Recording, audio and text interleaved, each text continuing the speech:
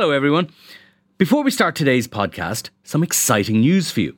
You can experience the Inside Politics podcast live in Dublin on May 16th when Hugh Linehan, Jennifer Bray and I will be joined by Cliff Young of Ipsos, one of America's top pollsters, to talk about the US election, our own local and European elections and much more. It's a breakfast event kicking off at 8 a.m. in Trinity College. If you'd like to attend, you can get tickets at irishtimes.com/events. That's irishtimes.com/events. I hope we see lots of you there. Right at the top, okay, with a sense of da-da, you know. These two parties, Fianna Fáil and Fine Gael, have had their chance. And they've blown it. Oh, nobody ever reads manifestos during the election, Sean, you know that. They've taken our policies. Such a collection of chancers and charlatans. It can't be like, here, vote for me, bye. Yeah, I should be the Taoiseach now. This is Election Daily, the special series from the Inside Politics podcast team at the Irish Times. I'm Hugh Linehan. Every evening we have been keeping you up to date on what's been happening in the general election, and I'm joined this evening by Pat Leahy and Fia Kelly. Good evening, gentlemen. Good evening. Good evening, Hugh. Today I'm afraid the time has come to bid adieu to you all. I'm speaking to our listeners here, not you guys. Our Inside Politics podcast will of course be continuing on a regular basis. In fact, we have one lined up tomorrow, and we also hope to do an Ask Us Anything show later in the week. So do send your questions, preferably as an audio attachment to us at politicspodcast@irishtimes.com. That's politicspodcast@irishtimes.com. But these evening updates are coming to an end because election 2020, at least as it pertains to the election of the 23rd Dáil, is now officially over. I am slightly wondering though, Pat, whether we may retrospectively have to rename it as GE 2020A or GE 2020 February.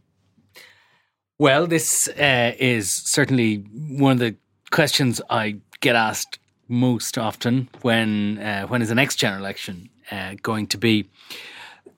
Though I think a second general election is less likely perhaps than a lot of people do. Now, I'll caveat that by saying we are a day after the conclusion of, a matter of hours really, after the conclusion of the final counts. What we're seeing at the moment is, you know, lots of emotion from people who won and from people who lost.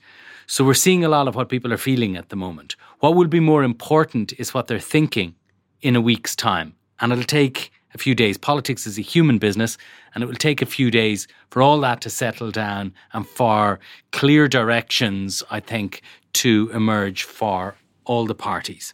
Having said that, the only person who can call an election is the Taoiseach, okay? So Leo Varadkar would probably not be elected Taoiseach when the Dáil meets next Thursday, the 20th of February. And so he will have to go to, neither will anybody else, I think. But when Leo Varadkar is not elected Taoiseach, he will have to go to Orson Uachtaráin, tender his resignation as Taoiseach. But under the Constitution, he and his ministers remain in office until such times as their successors are elected and approved by the Dáil. So for the foreseeable future, Leo Varadkar will remain as Taoiseach. And it is not in his interests, I think, to call another general election.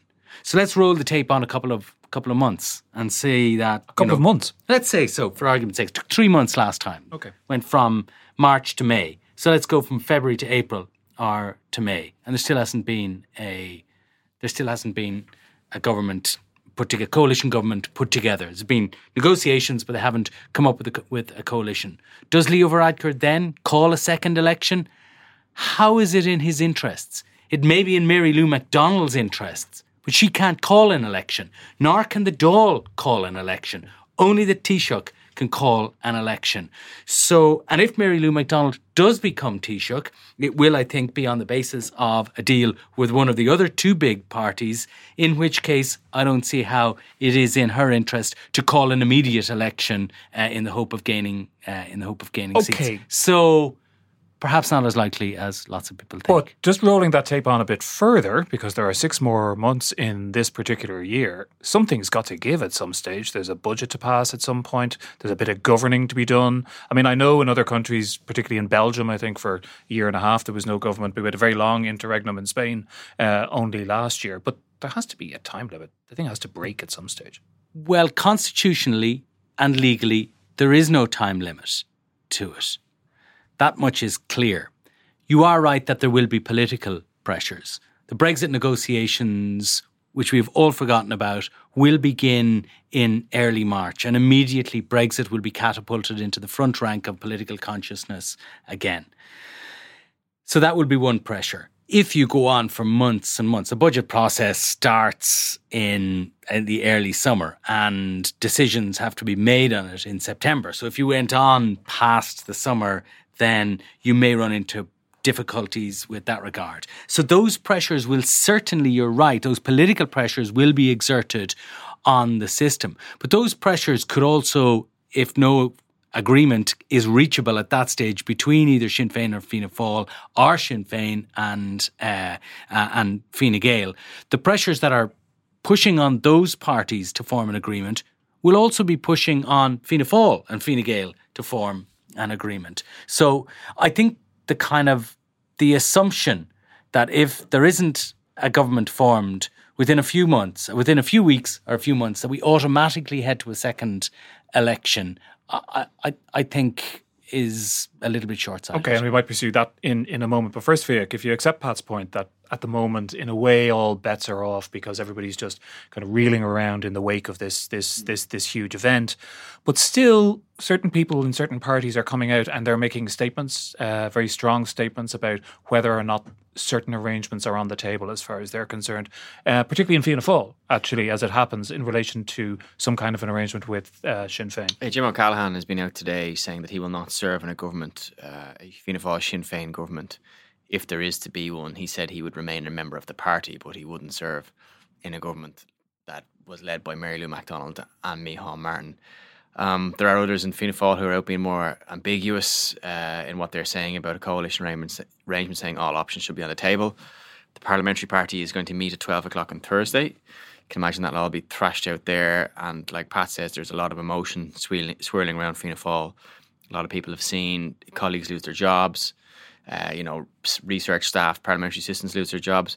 But this debate is only starting in Fianna Fáil, really. It hasn't gone into it. People are speaking in code, and there are people who aren't speaking yet who will wait until a parliamentary party to air their views. There are people reserving their views because they want to see what way the wind is blowing.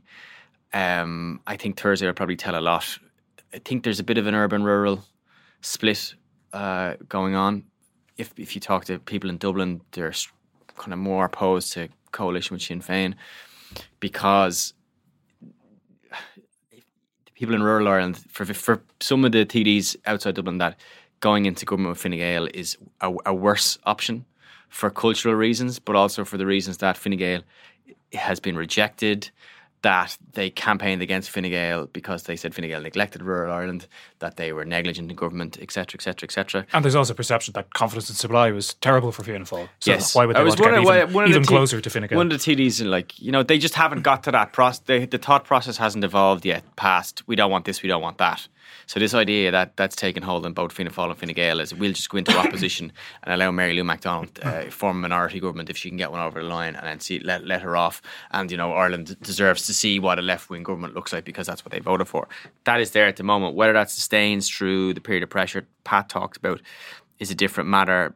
Someone senior in Fianna Fáil said to me in the last hour or two, the people expect a government. So I would imagine that Micheál Martin will try and help put together a government. What it is, it's not quite clear. I'd say he doesn't know himself yet. I'd say he's waiting to see the mood of his party. People in the party are talking to each other. He's talking to them. There are a lot of people who haven't spoken yet on this. And it's going to be a real wrench for them. And it's going to go deeper than who they go into coalition with. It's going to be about what they are now as a party, where they stand. Fine Gael seem to want to push them into a government arrangement with Sinn Féin. Fine Gael TDs today who said to me, we will not enter any grand coalition whatsoever, at all. It's not happening.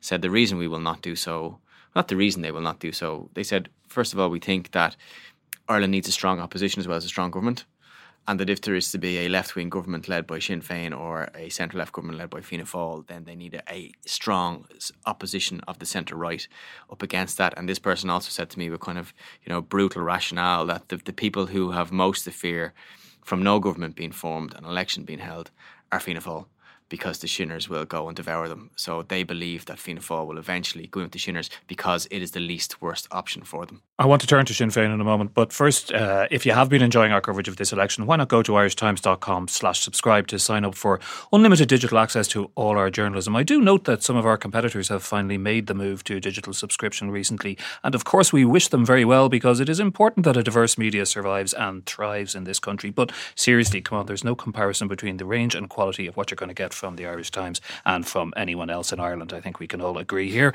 If you don't believe me, you can test that proposition for less than the price of a bag of crisps, because the first month costs only €1 at irishtimes.com/subscribe. Now, Pat, we have a very interesting little tool on irishtimes.com where you can build your own government.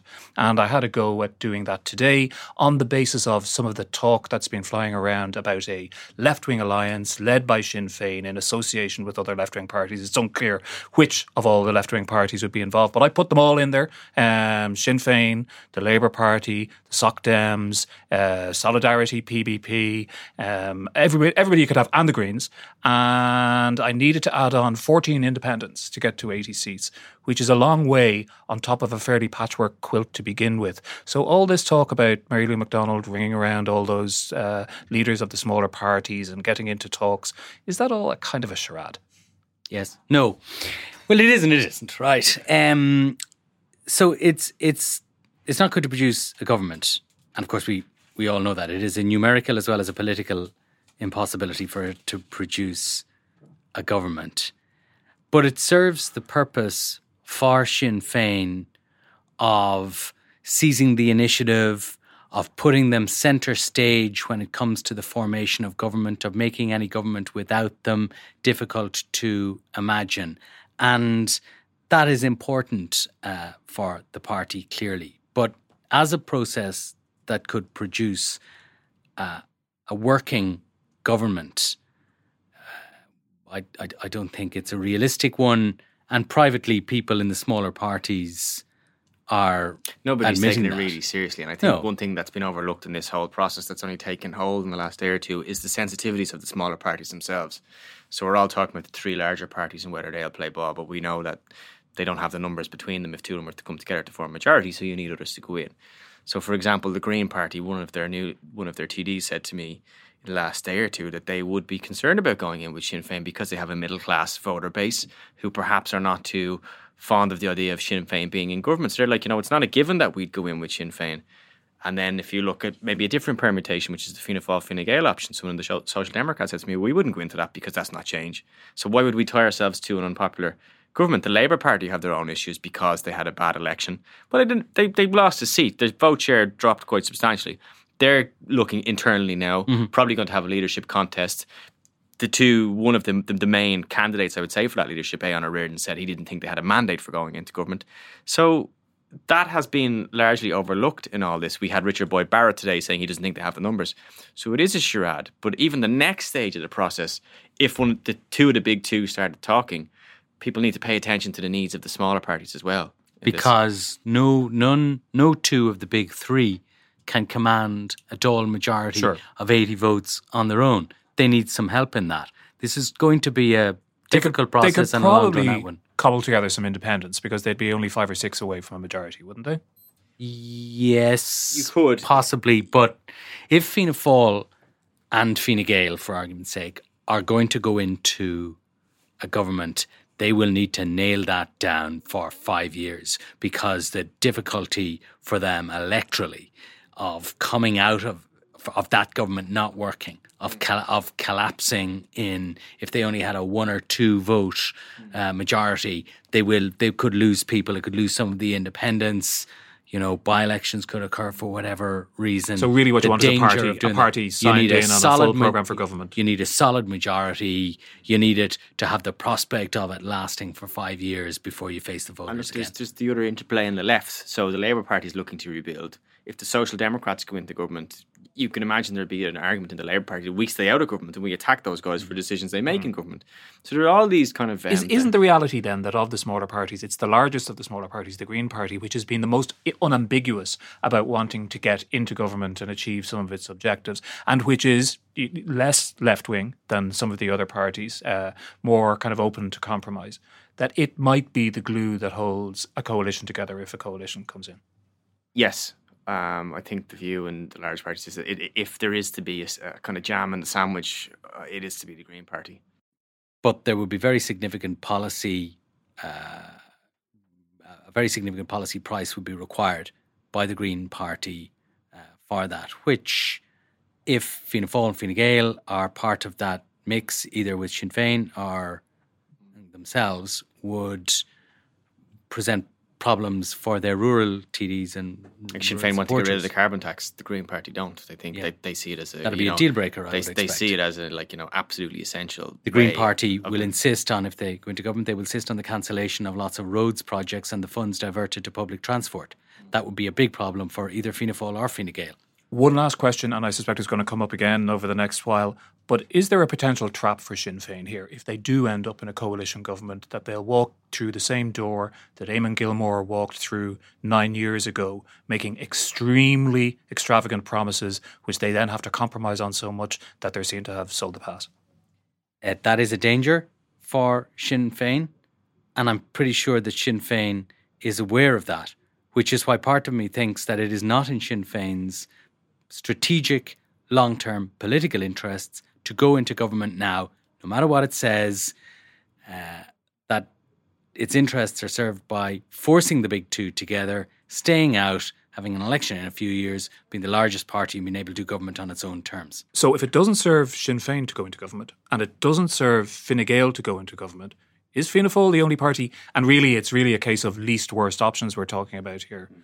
Who might think that it's the best option for them? Well, there's a substantial wing of Fianna Fáil. But the majority wing of Fianna Fáil now that wants to stay out. So basically, nobody wants to be in government. Everybody's competing to be in opposition at the moment, apart from Sinn Féin. But I do think that, someone in Fianna Fáil said to me that if we were to go into government with Sinn Féin would have to move so far towards us that they would probably damage their own credibility in abandoning some of their options. And I think what will be interesting to watch over the next week or two is I actually think Sinn Féin do want to go into government. I think they actually want to get into government this time. But whether they finesse what's in their manifesto to palatable asks of Fianna Fáil or Fine Gael will be interesting. So do they, identify one or two issues that they think are achievable, like such as, a national childcare, state-funded childcare scheme, abandoning various promises like, the friction that they'll have over enterprise policy and the treatment of multinationals. I think that will be interesting to watch, because even the statement today from Mary Lou McDonald, where she noted the change in position from Fianna Fáil, they know in their heart to hearts that if this is to happen, it has to happen with Fianna Fáil, probably. And they're watching them move towards that will tell us if they're serious or not.